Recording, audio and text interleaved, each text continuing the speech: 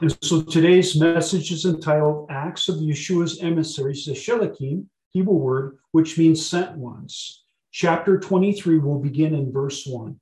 That's Acts chapter 23 and beginning in verse 1. And as you're turning there, I'll pray. Father, your word is alive. It is sharper than any double-edged sword. It has been sent forth by your spoken word that you would speak in things into existence. Your plan and the way that we're to walk and have relationship with you, Abba, Father God, through your Son Yeshua, by the power and equipping of the Ruach HaKodesh, which is the Holy Spirit.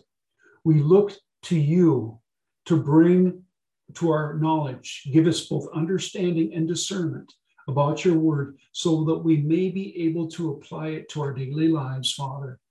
And may we learn from those saints of old, Almighty God, who were there for such a time as this. They arose to be a light and a testimony to their own people.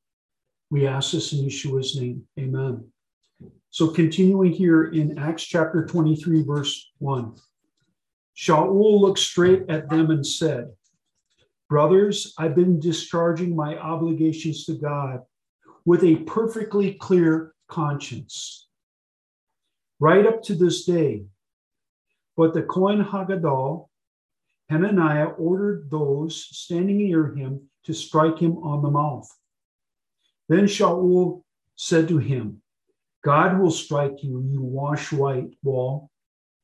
Will you sit there judging me according to Torah, and yet in violation of Torah order me to be struck?' The men nearby said, 'This is the Kohen Hagadol, the high priest of God, that you're insulting.' Shaul said, 'I didn't know, brothers, that he was a Kohen Hagadol, for it says in the Torah, you are not to speak disparagingly of the ruler of your people.'" Where's that taken from? A direct quote from Shemot in Hebrew, which is the word Exodus in English, 22:27 or 28 in your translation.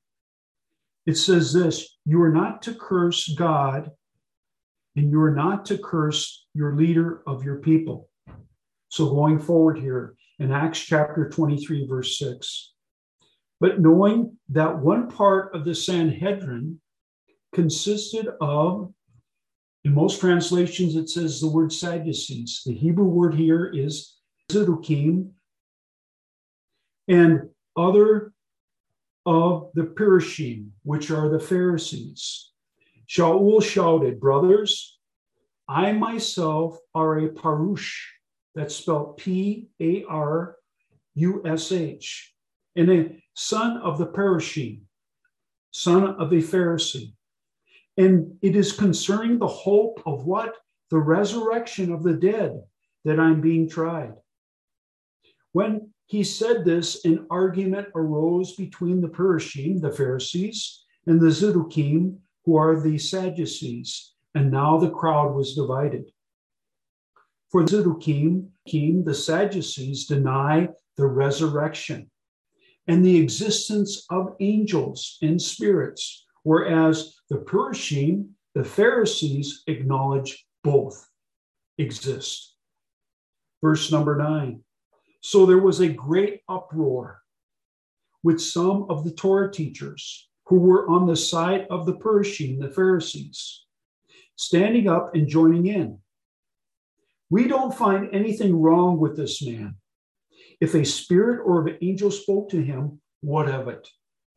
The dispute became so violent that the commander, fearing that Shaul would be torn apart by them, ordered soldiers to go down and take him by force and bring him back into the barracks. The following night, the Lord Yeshua stood by him and said," we got to pause here for a second. This is some 20 years after that Yeshua had died upon the tree, the execution stake, and he rose from the dead. And now he appears. He literally appears, and he stands next to who? But his servant Shaul.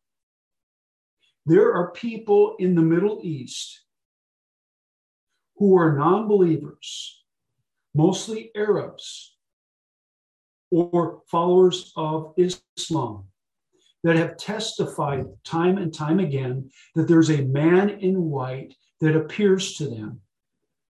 And soon after that, they recognize Allah as being a false god and Muhammad as a false prophet.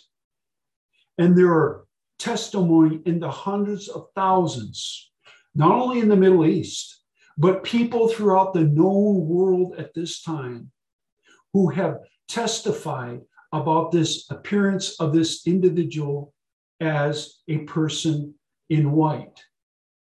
And we have to look at the results on this.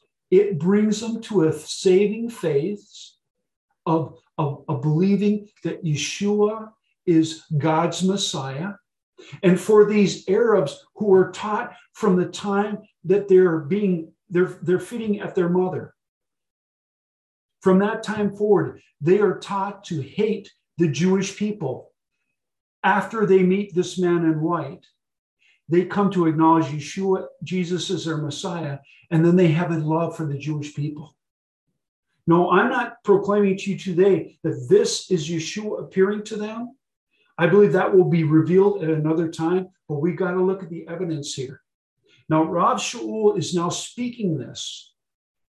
He's speaking about the resurrection, and who is the resurrection appears to him and speaks to him and comforts him and prophesies to him. Let's get back to the scripture here.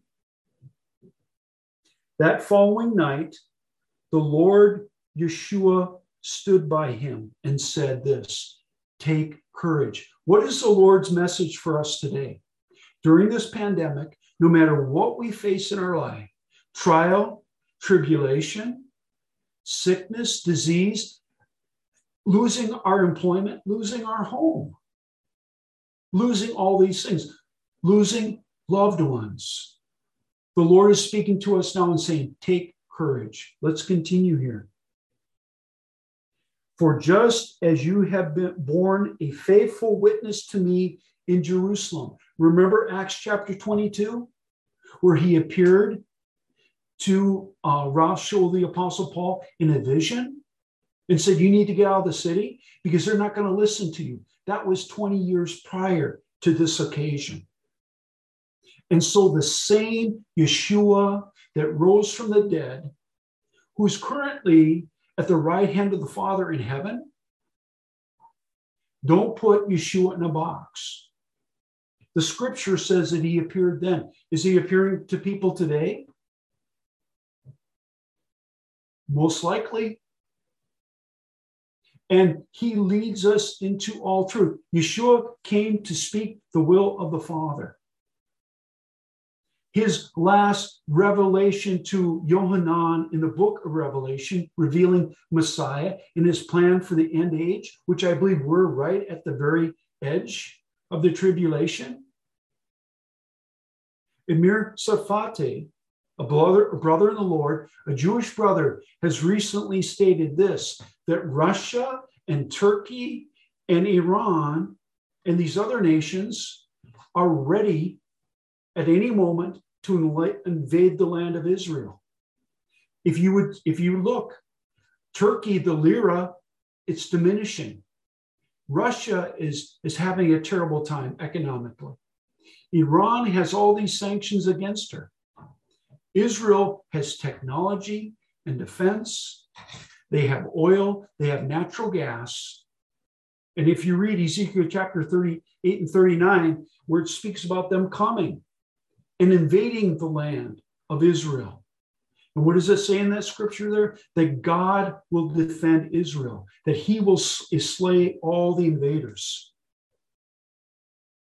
This can happen at any time. Are we listening to the great shepherd? Do we hear his voice? Are we seeking God's word? Or are we just listening to what the news is telling us what's going on? Let's go forward here. Verse 11, the following night, the Lord Yeshua stood by him and said, take courage, for just as you've been a faithful witness to me in Jerusalem, so now you must bear witness in Rome. And what was in the context? What was happening to him? These unbelieving Jews that did not believe that Yeshua is the promised Messiah, who he's now testifying to during the festival, what? Shavuot, which is what? It's the time, remembrance of God giving the 10 commandments to Moses on that mountain. Fast forward in Acts chapter 2, verse 4. It's a time when the Ruach HaKodesh were poured out upon the 120 Jewish disciples, both men and women, who spoke in other tongues, and they manifested the gifts of the Spirit. It's this time, this setting. And Rav Shaul is now looking at his brothers here, and he's testifying with a good conscience as a Pharisee, as a Messianic Jew. Rabbi, how can someone be both a Pharisee and a Messianic Jew? As we get deeper into this message, I may not get to it today, but as we proceed, we'll go into all the details of this transformation in his life. Going forward here, verse 11, following night, the Lord Yeshua stood by him and said, take courage, for just as you have been born a faithful witness to me in Jerusalem, so now you must bear witness to me in Rome. That means that those people that have blinders over their eyes, just as Rav Shaul once had a veil over his eyes. Remember in the former message in chapter 22, I spoke about Stephen, and Rav Shaul was there holding the coats of those that were in the midst of stoning Stephen. That's where Rav Shaul once was. And so by the grace and mercy of God, he's called back to give testimony of his transformed life, still remaining as a Jew, remaining as a Pharisee, a Messianic Jew. And for some people to say, Rabbi, you're out of your mind right now. How can you be a Pharisee and a Messianic Jew simultaneously? Let's continue here. The next day, some of the Judeans formed a conspiracy.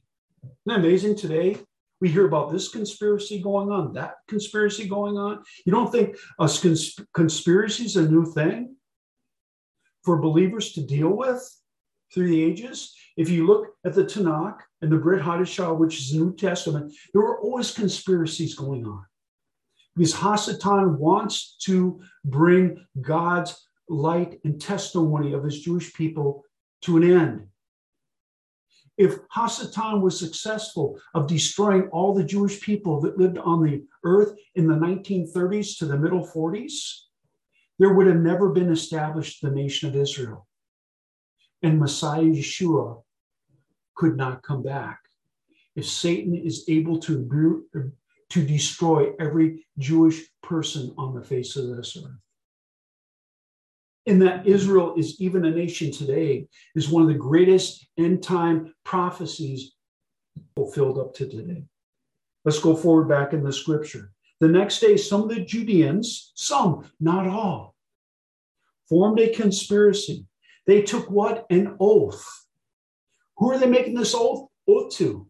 To Abba, Father God, but they have a veil over their eyes. They don't see clearly. They don't see Yeshua as the Messiah.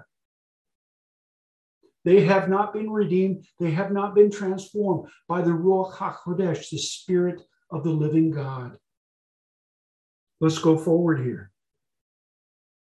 They took an oath saying that they would neither eat nor drink until they had called Shaul. Now think about the backdrop here.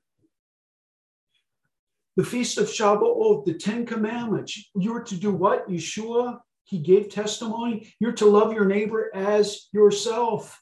But because they have a blinder over their eyes, just as Rav Shaul, who was breathing threats against the Messianic community, they need a divine visitation just as he has had. Let's go forward here. Verse 13. More than 40 were involved in this plot. That's a lot of men. Going forward here in verse number 14. They went to the head Kohanim, the high priest, and the elders and said, we have bound ourselves by an oath to taste no food until we have killed Shaul. Going forward here in verse 15. Here's the instruction. What you are to do is to make it appear to the commander, deception.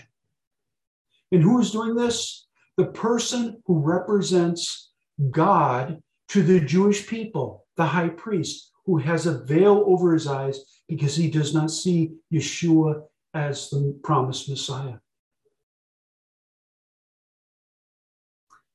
What you are to do is to make it appear to the commander. Who's the commander? The Roman commander.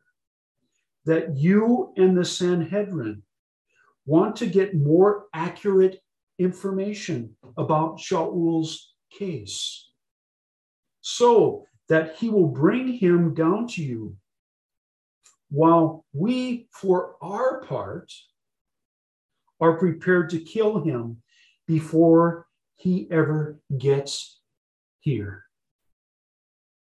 Think now back to the portion there where Yeshua is standing before him and says, you've been my faithful witness in Jerusalem, and now you're going to Rome.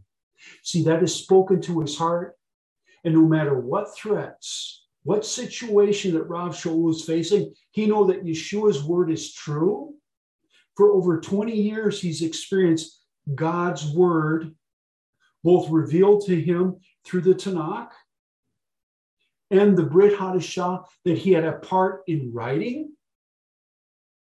was yes and amen. And man cannot do anything against you until the Lord steps back and allows them to take your life. He knew and he was promised that he was to go to Rome.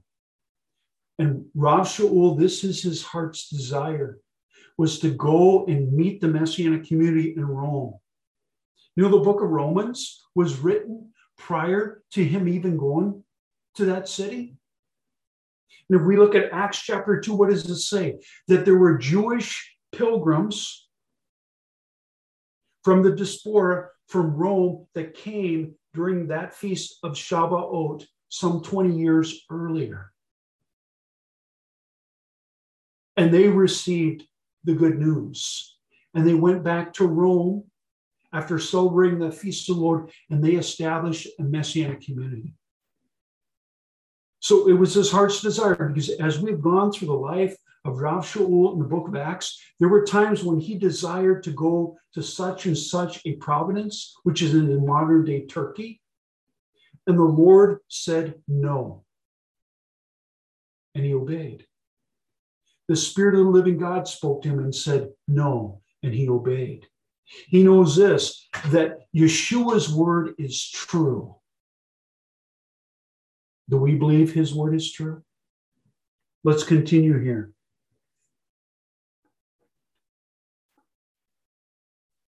Verse 16. Now let's look at this very, very closely. Maybe some of us have read this over and over before, but I believe there's some new revelation you're going to see here. In verse 16. But the son of Shaul's sister. Wait a second, Rabbi Frank. I've never saw that before. The son of Shaul's sister. You mean Rav Shaul, the Apostle Paul, had a sister? According to Scripture, yes. And he had a nephew? According to the Scripture, yes. See, there are times when we read God's word over and over and over again. And there's times when the Lord reveals a veil from our eyes so we can see even more clearly what his word is saying. Think about that. Nowhere other in Scripture that I've ever read, and I have been proven wrong before, have I ever been introduced that Rav Shaul had a living sister and he has a nephew. Going forward here. But the son of Shaul's sister got wind of the planned ambush. He was probably in the midst there celebrating Shavuot.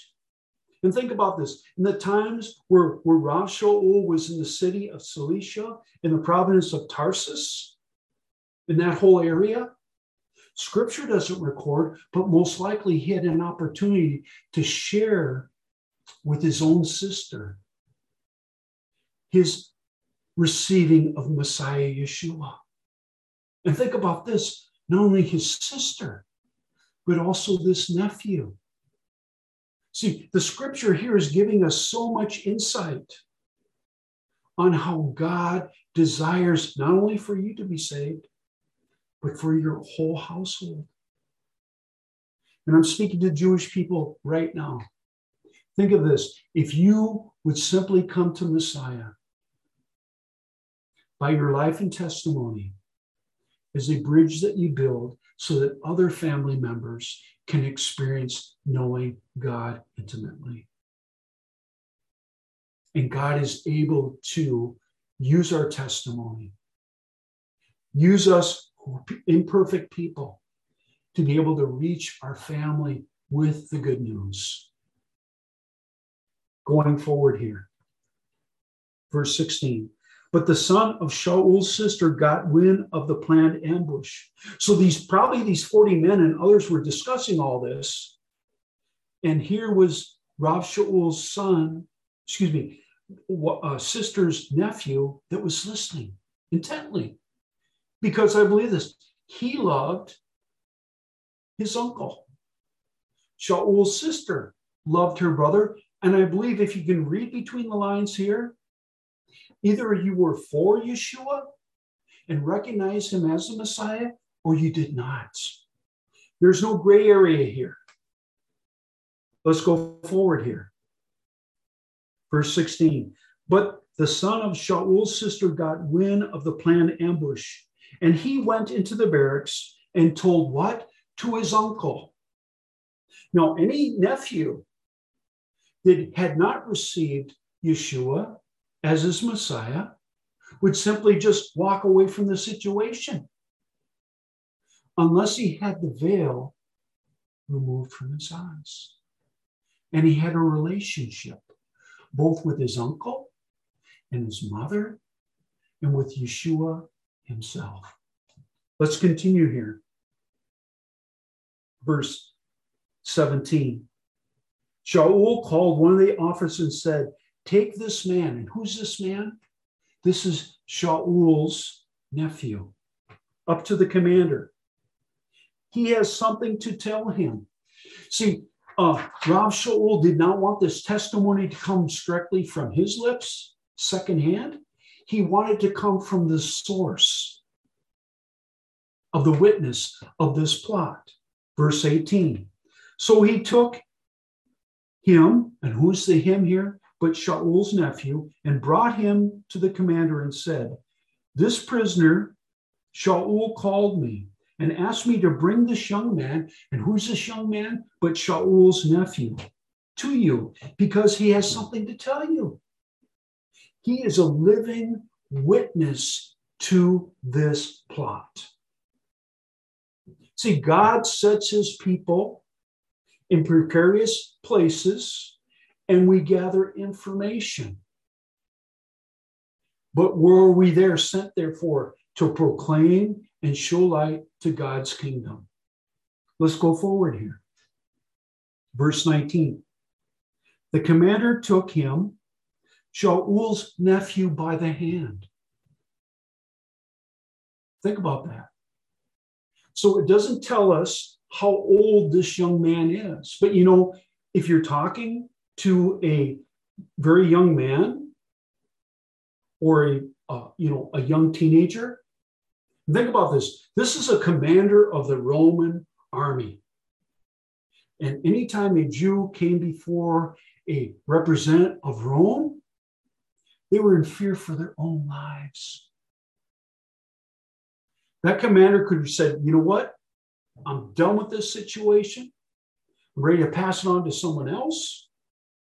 But I believe the Spirit of the living God spoke to this commander's heart. And so he goes and he takes this young Jewish man Shaul's nephew, by the hand.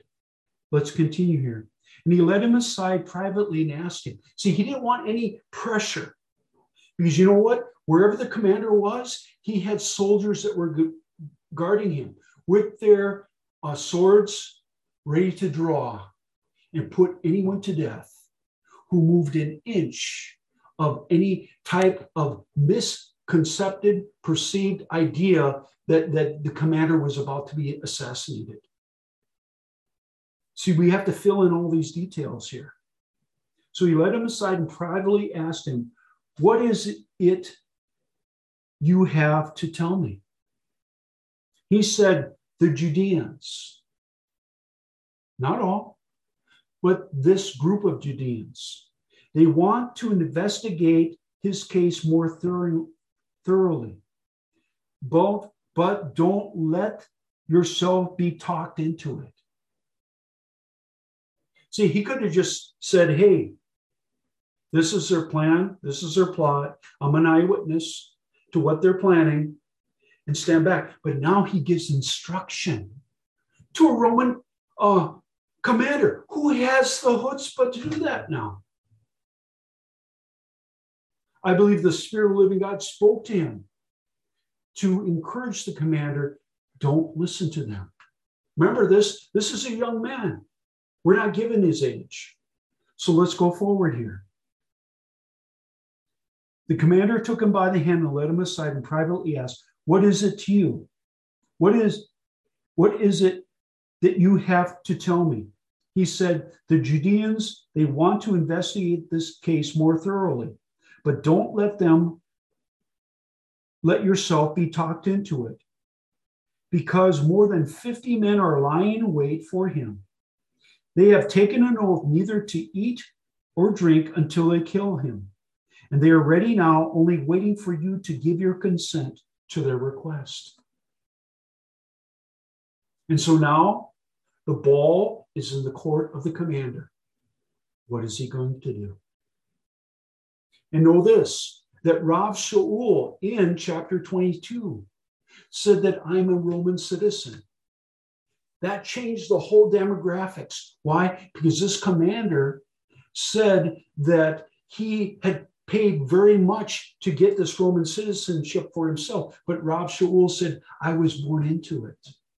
See, all these details, if the Ruach HaKodesh, if the Holy Spirit is causing the Apostle Luke, who wrote the book of Acts, these things are very, very important for the Spirit of the living God to teach not only those living at that time, but us even today, as we face tribulations and trials and persecutions. How are we to conduct ourselves? Here's our example. Let's go forward here. Verse 22. The commander let the young man, who's the young man here? But Shaul's nephew, cautioning him, don't tell anyone that you have reported this to me. This intel. Be silent. Anyone, that even means he doesn't know that Shaul's sister is in the same city. Going forward here, verse 23. Then he summoned two of the captains and said, get 200 infantrymen ready to leave for Caesarea at 9 o'clock tonight, and 70 mounted cavalry and 200 spearmen. Also replacements for Shaul's horse when it gets tired. See, he knew this, that if he allowed those Jewish Judeans who had blinders over their eyes to get at Rav Shaul, and he was put to death, that they were then killing a Roman citizen, which could bring even war in the midst of Jerusalem. Because anyone who had a Roman citizenship, just as we as being American citizens, and I know those of you that may be listening from other countries, you have protections and you have rights in your country. And there is justice to be paid to those who do not honor your rights and citizens of your country. So let's go forward here. And then the commander wrote the letter. This is the actual letter. Not literally the letter, but a concise format of what was said in the letter. And think about this. The Apostle Luke had to have access to this letter on a later date, so he could write down exactly. And we know this, that Luke was inspired by the Ruach HaKodesh, the Spirit of the living God, who leads us into all truth. Can we trust God's word as it is written and it's being reported to it? Yes and amen. So let's hear the letter. And the commander wrote the following letter. From Claudius Lysias. Now we learn the commander's name. And those living at that time of the writing of the book of Acts, as they received that book, would be able to investigate that, yes, there was a commander in Jerusalem, and his name was Claudius Lysias. Going forward here. To His Excellency, Governor Felix, greetings. This man was seized by the Judeans. Who's the man but Rav Shaul, the Apostle Paul, and was about to be killed by them. When I came on the scene with my troops and rescued him. Remember, they were gathering up dust and they were ready to throw him out of the temple courts. Going forward here. I came upon the scene with my troops and rescued him after learning that he was what? A Roman citizen. See, now that gets Felix's attention. Why? Because Felix is answerable to Caesar in Rome in the Senate. Going forward here. I wanted you to understand exactly what they are charging him with. So I brought him down to where there's Sanhedrin. And who was the Sanhedrin? They were both Pharisees and Sadducees and Torah teachers who were part of the ruling class in Israel. These were from the time of Moses, when he was asked to bring forth 70 elders who were there to rightly judge according to the Torah, whether Torah was being violated or not. That's kind of a backdrop. And I'll go into more details on another message. So as we're going forward here, I found that he was charged in connection with questions of their Torah, but that there was no charge deserving death or prison. See, because the Jewish people, the Sanhedrin, did not have the authority to put anyone to death. They did not have the authority to put anyone to death in the land of Israel without Roman leadership's permission. So that's really significant here. So now as we go forward here, verse 30, but when I was informed of the plot against this man, who's the man but Rav Shaul, the Apostle Paul, I immediately sent him to you and also ordered his accusers to state their case against him before you. See, he's now passing it on to a higher authority because he sees that the Sanhedrin here is just kind of, they're arguing and they're being torn apart over this man.